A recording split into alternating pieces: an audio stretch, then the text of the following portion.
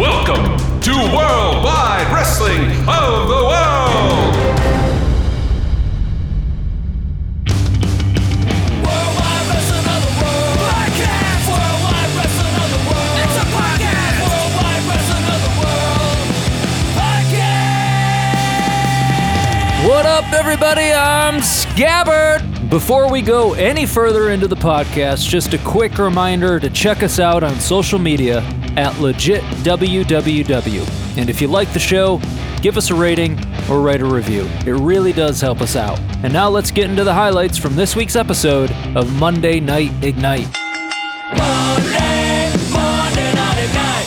Monday Night Ignite! A place to watch your favorite wrestlers throwing fists. A place to watch the yellow guys doing crazy flips. You better not change that channel, cause they're coming for you. Monday Night Ignite! Monday Night Ignite! A place where the square and circle comes alive. A place where you can't get punched right in the eye. You better not change that channel, cause they're coming for you. Monday Night Ignite! This week's Monday Night Ignite started with a pretty wild matchup between Time Tanker and Gideon Cage. Time Tanker was once again accompanied to the ring by Jilly Blanks, and as usual, we got another appearance of Gideon's manager, Karen Cage. It's certainly strange seeing this many women at the center of the WWW, but it was definitely refreshing. This match started off hot, with both wrestlers really going at it. Gideon Cage isn't the most graceful of competitors though, and Time Tanker didn't have any problem nimbly avoiding his wild swings. It was less than 2 minutes into the match when Karen Cage disappeared under the ring apron, clearly going to exercise her rights with the mannequin arm. Jilly Blank saw this happening and immediately ran over to where she disappeared and actually fished her out from under the ring by her leg. The two managers immediately began going at it, and it was honestly a bit more exciting to watch than what was happening inside the ring. Before Jilly Blanks could unleash her Taibo prowess, Karen straight up tackled her to the ground and then attempted to choke out Jilly with her Pandora Charm bracelet, which was obviously way too small to be effective. Jilly kicked her off and then wasted no time attacking Karen with a series of high kicks. Back in the ring, Gideon was taking a lot of punishment from Time Tanker. Cage just kept looking out to his manager, Karen, hoping for some assistance, which just never came. He got pretty distracted when Jilly took down Karen, which gave Time Tanker an opportunity for his robot power-up, putting down Gideon Cage for good. Then Time Tanker hit him with a roll-up and got the 1-2-3. The second match of the night didn't go off that smoothly either. Berserker was set to take on Graham Amazeballs, as retribution for Amazeballs' interrupting his match last week. Graham Amazeballs made his way to the ring first, accompanied by his apparent new best friend, Jean Jacket. Amazeballs did not look remotely like his usual cocky self during his entrance, and instead of psyching himself up and interacting with the crowd, he just sat in his corner, seemingly resigned to his fate. And without warning, the vacuum cleaner sound turned on full blast, and Berserker came sprinting down the ramp with his barbed wire wrapped vacuum. He came full force right at Amazeballs, who did the only sensible thing and immediately left the ring. Berserker began shouting obscenities at him from within the ring and was literally foaming at the mouth. That's how you want to play it out! Slither out of the ring like a scared turnip!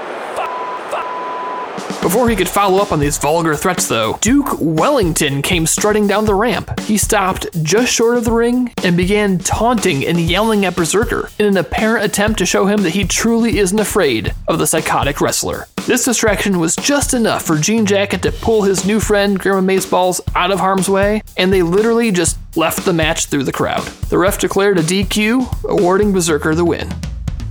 Things normalized somewhat in the third match of the evening, a tag bout between the Time Killers and the Rancho Randos. These teams have squared off in the past, but that was the old Time Killers. Gone are the days of losing by countout. These new Time Killers are now these savage, brutally efficient attackers, apparently in some quest to restore time. The Rancho Randos are something of a WWW fixture, especially in the tag division. Unfortunately, with a 2-5 record, they aren't known for dominating the league, and this was yet another prime example of this. The Time Killers surprised the Randos with a fast-paced opening, seeing Levon Linger bum rush Debo Sunspot at the bell rang. Apparently, the Rancho Randos didn't get the message that the Time Killers have done a 180 and are no longer killing time, but are rather on a mission to kill time travelers and all those who interfere with the space-time continuum. We honestly don't think they would have understood that anyway, but maybe they would have been slightly more prepared. The other Rancho Rando, sure enough, didn't have any better luck. Levon Linger and Terry came after him hard, hitting him with a double drop kick followed by an assisted pile driver. The Time Killers then unceremoniously threw him from the ring, singling out the lone rando Debo Sunspot. Without his partner to help him, they were able to trap him in their brand new submission finisher, the Constricting Wormhole, forcing Sunspot to tap out. Folks, before we get into the final match of this week's Ignite, we have to do something we here at the podcast never thought we'd be doing. And that is issue a trigger warning. This match went to places we could never imagine, and it may not be suitable for our younger listeners. The main event featured crowd favorite Joey Pepperoni in singles action against his brother-in-law, Tony Baloney, in what was to be a blow-off match that will never be forgotten. Over the past couple of months, we've seen Joey Pepperoni dealing with his frustrating brother-in-law, almost visibly swallowing his anger with him. Tony Baloney's poor performance for their team, the Meat Trust, cost them a win against the Baker Boys, and Pepperoni blames his brother-in-law for his loss at the Body Bash Quest and his chance at the top title. He has apparently taken all he can of his teammate and insisted on this match to enact his revenge. It was clear from the very beginning that Pepperoni meant serious business. First, his ring entrance has completely changed. What used to be fun, upbeat music and a gyrating Italian man handing out deli meats morphed into something much more ominous. Pepperoni just stormed down to the ring, hauling with him an entire leg of prosciutto and a carving knife. Tony Baloney tried his usual fanfare of hurling slices of bologna into the audience, but you could tell his heart just wasn't in it. His swagger was gone, and it seemed to us like he was hurting that his friendship and partnership was slipping away. He tried moving in to give Pepperoni a hug or a handshake before the match, but Joey kept his back to him the entire time. As soon as the bell rang, Joey Pepperoni turned towards his brother-in-law and hurled a fistful of oregano right into his face. It happened so quickly, the ref couldn't tell what happened, but Baloney began staggering around the ring, partially blinded. It seemed that Joey Pepperoni didn't care at all about the actual match, and just wanted to inflict damage on his brother-in-law, because he took the prosciutto leg and wailed him with it right across the face. Not being able to see, Baloney made no effort to block the hit, and he went down hard. The ref immediately rang the bell, signaling a Tony Baloney win via disqualification. At this point, things get a little murky. To us, it looked like Joey was taking the enormous meat slab back to his corner when a blinded, rage-induced Tony Baloney got to his feet and stumbled after him. There was a brief scuffle on the corner, and all of a sudden Tony Baloney fell back to the center of the ring with a carving knife sticking out of his chest. The axe seemed to suck all the air and sound out of the arena. It went completely silent as Tony lay there, completely motionless. The EMTs on standby jumped into the ring, but you could see the look of dismay on their faces as they lifted his limp body onto the stretcher.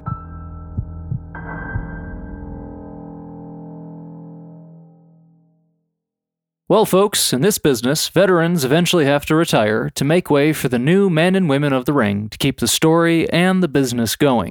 We here at the podcast wanted to pull back the curtain just a little bit to let you in on the trials and tribulations of life as a WWW signee. What are they gonna say? Hey, what are they gonna do? Hey, what are they gonna say? Hey, we're gonna find out in the interview.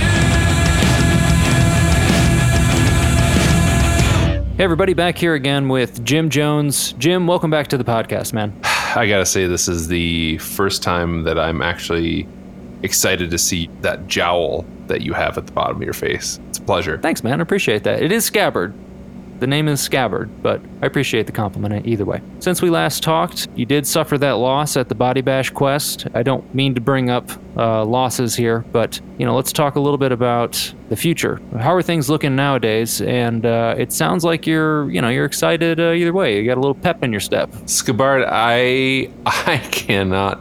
Well, first, I cannot remember what you are really talking about in terms of any sort of loss or anything. I'm looking at my inner light and it is shining so bright. I have a neophyte that is just a real tenderfoot He's a beautiful boy who's really just embracing all the discipline that it takes to be the best pupil ever. You know, I feel an energy coming up from the ground that is crawling through my footsies, and it's going up into my ankle bones, into my knee knobs, and I can radiate it out through my fingertips right now if I wanted to. This student of mine, he is...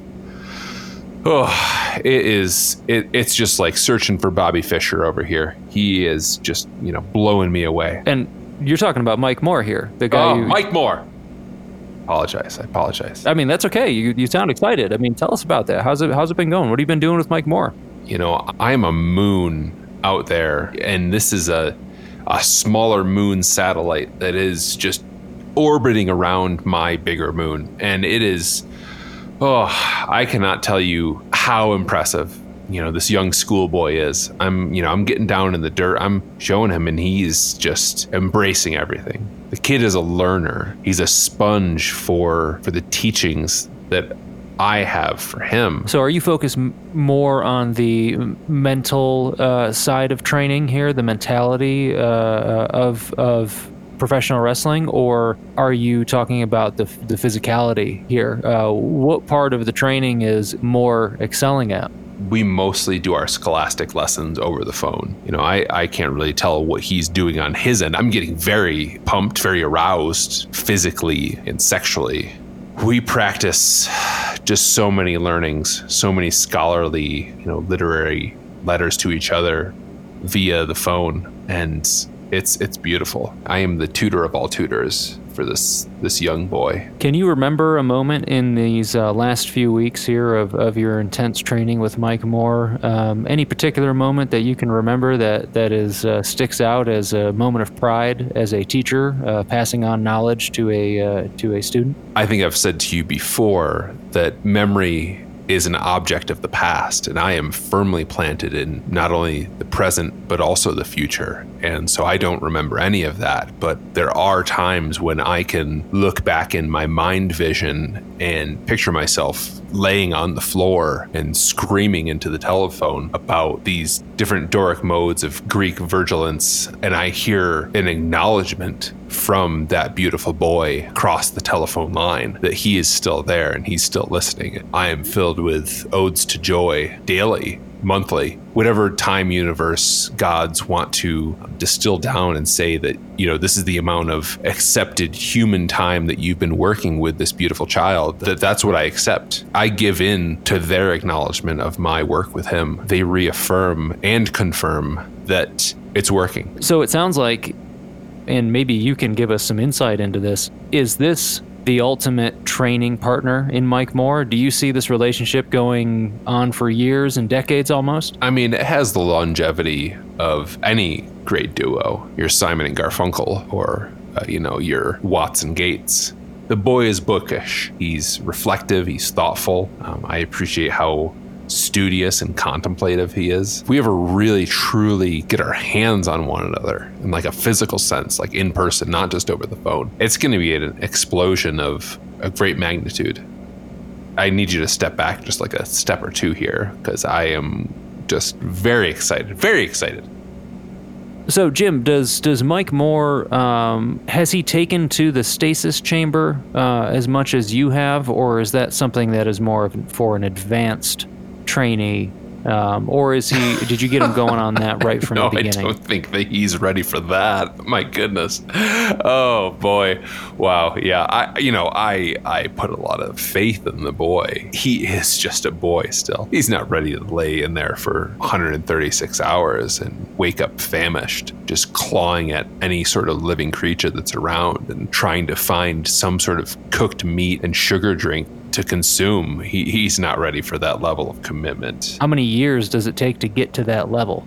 It's not about the amount of universal time that you want to commit to something like this. It's about the lived experience that you have. I have put my body through thousands of years of experiences by subjecting it to what some might view as a punishment to my face, to my brain. And I don't know if he's ready for that level of commitment. I don't feel comfortable, forcing a consent on him to commit to that as well. I think it could be could be years. If he allows me to really subject him to the kind of treatment that I think a good boy like him deserves, I think I could pummel his face into just oblivion right now, and I would beat the living shit out of him, and he would get in that stasis chamber whether he wants to or not. And that's what would happen to him, because that's what needs to happen, because I cannot maintain this much longer. He needs to take on my living being by climbing into the stasis chamber and eating that delicious elk heart and drinking all of the Kool-Aid. Once again, everybody, Jim Jones, always a good time talking with you, Jim. And, we'll talk to you on the next one. Scabard, look to the future, look to the stars, and there you shall find your true oneness. And so I thank you for allowing me this universal platform. Jim Jones, everybody. Hey guys, we always want to keep the podcast free for everybody out there. So if you're interested in sponsoring us in the future, you can visit us at www.legitwww.com or visit us on Twitter and Instagram. And now a word from our sponsors. We didn't know how we were going to make ends meet. We didn't think our lives would ever be the same again. Then whammo, right into our consciousness like a yard toy from the 60s. Hi, I'm Steven Slip. And I'm Stephanie Slide. And we're the makers of Slip and Slide Fresh Farm Lubricant. Honey. Right. Around these parts, we don't say lubricant, but lubricant. Our lubricant is made right here on our farm from an all-organic formula. The application of Slip and Slide Fresh Farm Lubricant is only limited by your own imagination. Put it in your small block engine. Use it to grease up your skillet prior to cooking, or use it to add a little can-do attitude in the master bedroom. We stand by our lubricant. And if you're not completely satisfied, then visit our offices on Main Street for a complete refund. So what are you waiting for? Get those gears greased up and your mind ready to see what a lubricant-do attitude can do for you with Slip and Slide Fresh Farm Lubricant. Lubricant. Now let's take a look at the developing news stories from the past week in Worldwide Wrestling of the World. Frankie Diamond with the news. Wrestling royalty with the views. Don't piss her off or you get it bruised. Cut to Frankie Diamond with the news.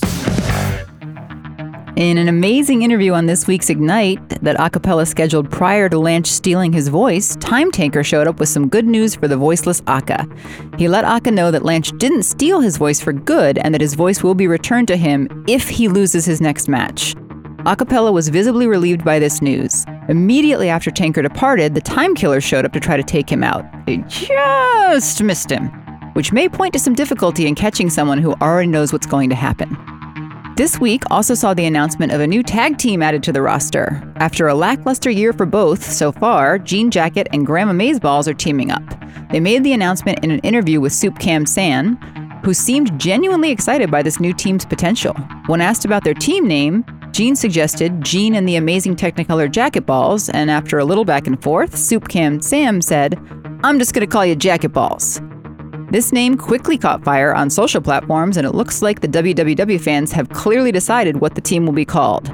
Jacket Balls. We here at the podcast could not be more thrilled with this pairing and the name choice. And now, a word from our sponsors. A previous agreement runs afoul on the next episode of When the Sun Goes Down. How could you? I was caught up in the moment. It meant nothing. We had an agreement, an understanding. I'm sorry. I made a mistake. I still love you. We can go back an episode. There's no going back. I'm not even sure I want to continue on. But we're 2 episodes away from the season finale. Only one of us is 2 episodes away. Anything can happen when the sun goes down. Weekdays on MSTV.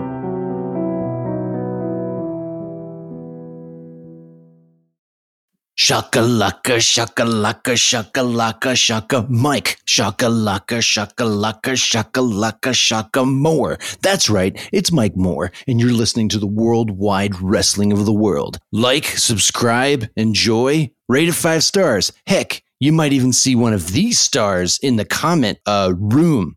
Mike Moore. So, this was a crazy, crazy night of Monday Night Ignite. Probably the most unexpected one that we've seen. I think we all know what the biggest news story is, so I think we should just get right into it. Grandma Amazeballs and Jean Jacket escaped Berserker, but there was no appearance of the Factory Cat GTR battery-powered floor scrubber. It's great that we see a new tag team with these two wrestlers. I think they're going to see some great things from them, but I'm more excited to see the Factory Cat GTR battery-powered floor scrubber make its return. I'm sorry, Dr. Worm. Is that the biggest story? Yeah.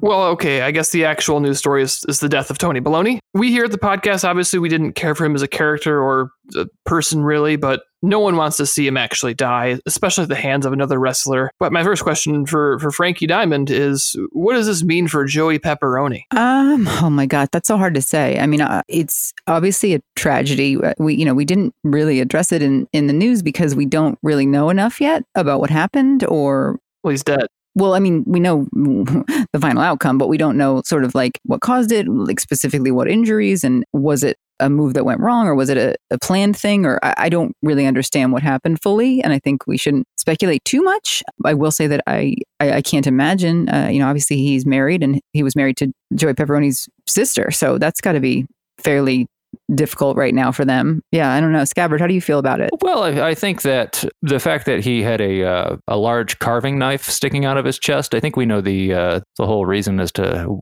the cause of death. But I think really maybe what you're getting at, Frankie, is the motive. Why Joey Pepperoni, I mean, we saw a man commit murder in the middle of the ring. Well, I mean, like more like, what was it an accident? Like, was it supposed to be a prop knife and it wasn't? Was it supposed to be, was he supposed to miss him or lunge? And did he legitimately just snap? Because he hasn't been arrested, correct? I mean, last I checked. I think what happens in between the ropes is fair game, is rough as that sounds. But we've all seen Tony Baloney over the past few months here, couple of months. I'm not saying he deserved it, but I'm just saying that regardless of what was it an accident? Was Joey Pepperoni just seeing red and going after his brother-in-law? Tony Baloney was a guy who is not well liked in the wrestling world here. And he kind of, again, I'm not saying anybody deserves it, but it's not that far-fetched that Joey Pepperoni might have just snapped. Took a slice of bologna for himself. Yes, but even in the ring, I feel like the police, even if it's somebody that's not well liked, they would investigate the intentional murder by stabbing of anyone. Well, take the perpetrator into custody at least, right? And we haven't heard that. We haven't heard that, but it doesn't mean it's not happening. It doesn't mean the investigation isn't taking place. I don't think the police would really be contacting us at the podcast to keep us in the loop necessarily. To me, personally, it seemed almost like a, not really self-defense, but a spur of the moment. It didn't seem premeditated is my point. Joey Pepperoni was back in his corner and Tony Baloney kind of bum rushed him. All these things were just happening so quickly. I don't think it was, it's not like Joey Pepperoni came out swinging. He was there in his corner. Tony Baloney made a move on him. Next thing we know, we see Tony Baloney with the carving knife in his chest. I think it was just a real bad timing on a lot of people's parts. But we never saw Joey Pepperoni come to the aid of his brother-in-law. It just kind of happened. And I don't know if it was shock. I don't know if it was a sense of accomplishment from Joey Pepperoni. There are definitely some muddy waters around this. Yeah, I think that's also adding to the speculation online that it's not real. That this is not a real thing that happened. This was planned, and that this is part of a storyline that we have yet to see play out. I'm not saying that for our part. We don't know enough to comment on it, and obviously it's real. I've seen some dead bodies in my time. It's real. Well, I mean, to be fair, Dr. Worm, you've seen some dead worm bodies, and I think that they're probably different than dead human bodies. No. I mean, yes. Let's move on. This is a little morbid even for a worm. I want to talk about some other killers that were taking place at Monday Night Ignite. I'm talking the Time Killers. We got a brand new team here with the Time Killers. They are not their old selves. Do you guys think they have what it takes to turn this terrible record they have and make a run for the titles? With this new active Time Killers, will they last? I'm not super optimistic about that. Yes, they definitely seem to have a newfound vigor. I don't know that they're going to accomplish their stated goal of tracking down time travelers, but in terms of just wrestling a standard tag team like the Rancho Randos, yes, I think it was a very impressive showing, and I think that it made me look forward to that. I worry about the their mission statement being something that they can actually carry out. Normally you see someone who's not motivated and then all of a sudden take up a new thing and then it kind of fizzles out. Mm-hmm. I'm not getting that sense with the Time Killers. It feels like they've had enough. It feels like they're going after who they want to go after. It feels like they've got a common they've got a common enemy in Time Travelers. Yeah, they're definitely more fun to watch, but then again, it wouldn't take much for that to be the case before they would literally just lay there and not do anything. And so you say that they've got this common goal now. I feel like they have always had a common goal. Before it was just being a loaf in the middle of the ring. Now it's going after a time traveler. No matter what happens, just seeing them in even a few matches where they're actually wrestling and moving around is a big win for me in my book. I'm happy to see it. I really do hope it lasts. I'm not sure if it will. And also, I'm wondering if they should actually go about changing their names and sort of, getting new characters now that they're no longer lingering around or tarrying around. I wonder if that's going to be a complete identity shift for them personally. I'm not sure what to expect from that. Yeah, that'll be interesting to see for sure. But I think based on the rules of time travel, it has already happened. So there's that. Yeah. Well, speaking of time travel, we had Time Tanker in the ring this week. I guess none of us should be that surprised that he came away with a win. I'm sure he's not surprised. I personally think he's a much better wrestler than Gideon Cage. And of course, he's a goddamn time traveler. So he came away with a win. Maybe I shouldn't have been surprised, but I was when I saw Karen Cage and Jilly Blanks really teeing off on the outside of the ring. This is the first action we've seen from these two. We've seen them in the ring or outside the ring, accompanying people to the ring, but haven't really seen them going at it and really throwing down. For me, that almost outshined what was going on inside the ring. Could this be the start of a women's division? # why not? I mean, I think it's a little early to say just because there was a scuffle on the outside of the ring that we've got now a full fluxed, women's division. However, I do agree with you, Dr. Worm, that it was so much more interesting what Jilly Blanks and Karen Cage were doing on the outside of the ring than anything that was happening on the inside of the ring. I got to say, Jilly Blanks was highly impressive, and she looked like someone who can really kick some ass, and not in a way that's like scrappy, like someone who's like a trained fighter. And and so for her to just kind of show what she can do, even if it was on the outside of the ring against Karen Cage, who very much is not a trained fighter. She's more of a trained complainer.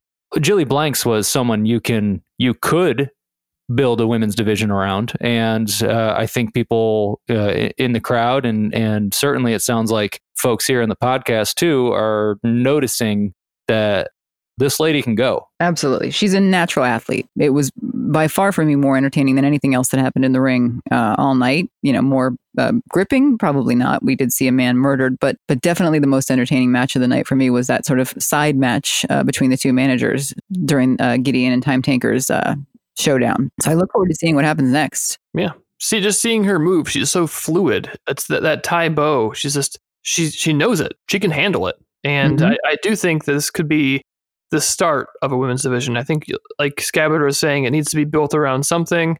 And I think Jilly Blanks would be a great place to start. Yeah. And Karen, I mean, not a trained fighter, clearly, from the style and the way they were sort of thrown down, but she can take a punch, which, I would imagine with a face like that, she's been punched a lot. And so that makes sense. One other thing I want to touch on was a sort of a side effect of the Grandma Amazeballs Jean Jacket match.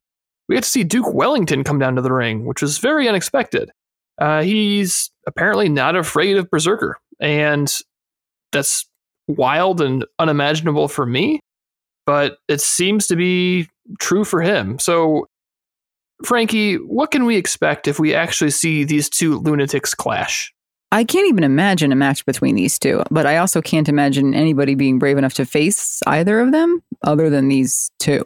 So I'm very much looking forward to seeing a match between them, hopefully, but also sort of afraid of it because one of the only things that seems to keep both of their respective matches from sort of going immediately into the realm of extreme and unforgiving, unthinking violence is the fact that there is another human being in the ring who has the ability to think clearly and be rational. So if you put these two in the ring together, I think we lose that. I don't know what happens in that match. I know I don't want to ref it. Kind of like the end of the universe, isn't it? You've got these two supermassive black holes coming at each other. One is seemingly in Duke Wellington a budding threat, a budding psychotic, if you will, coming up against someone who is an established psychopath. And Frankie, with you, I'm with you. I don't know what happens. I really don't. It's fascinating to watch from an outsider's perspective. Yeah, these floors aren't quite what they were. They could use a spot treatment here. That looks like that's all we have for the day. It was a great episode, a great showing of Monday Night Ignite. I think we all enjoyed most of it. Frankie, could you take us out? Sure, I can take us out. If you guys like what you heard, if you could give us a like and subscribe and maybe leave us a review, that really helps us out. And you can find us on all your social media platforms at Legit WWW. And we're looking forward to next week already. Is that the catchphrase? Next week already? Come on, Frankie. I think you can do better than that. That's the catchphrase. Yeah, I think. I got nothing.